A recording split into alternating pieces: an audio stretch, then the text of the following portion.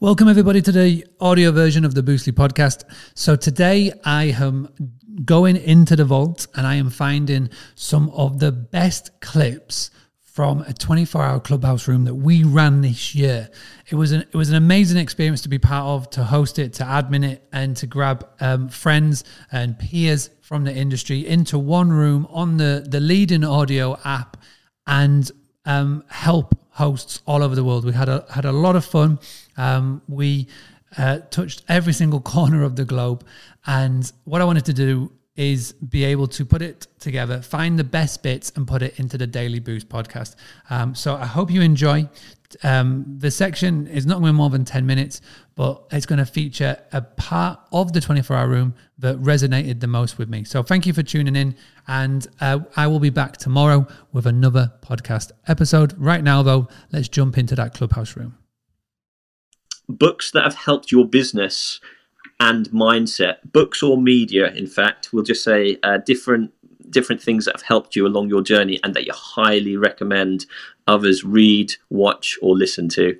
So for me, one major one that set me on this journey is Think and Grow Rich from Napoleon Hill.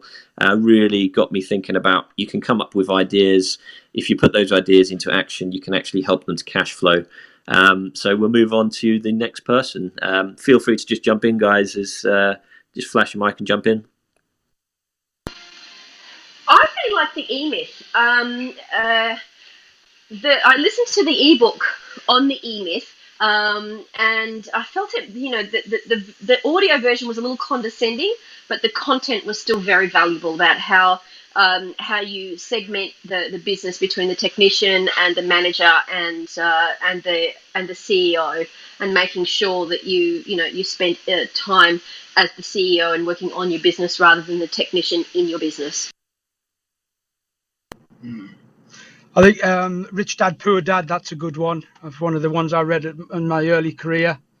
That's kind of you get a lot of information. I've actually read it 3 times, and there's still stuff I can get out of it. So that's a great book. I'd advise anybody to read that one if they haven't already read it.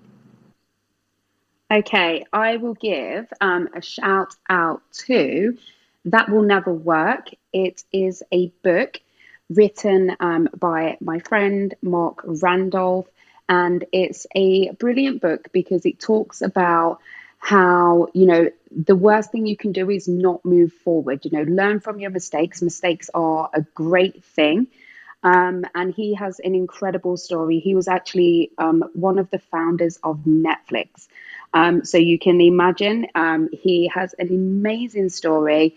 But the kind of theme that goes through it is, be that action taker, be that person that takes the risk. So yeah, I would definitely recommend that. And that was called That Will Never Work by Mark Randolph. Try to The Power of Habits.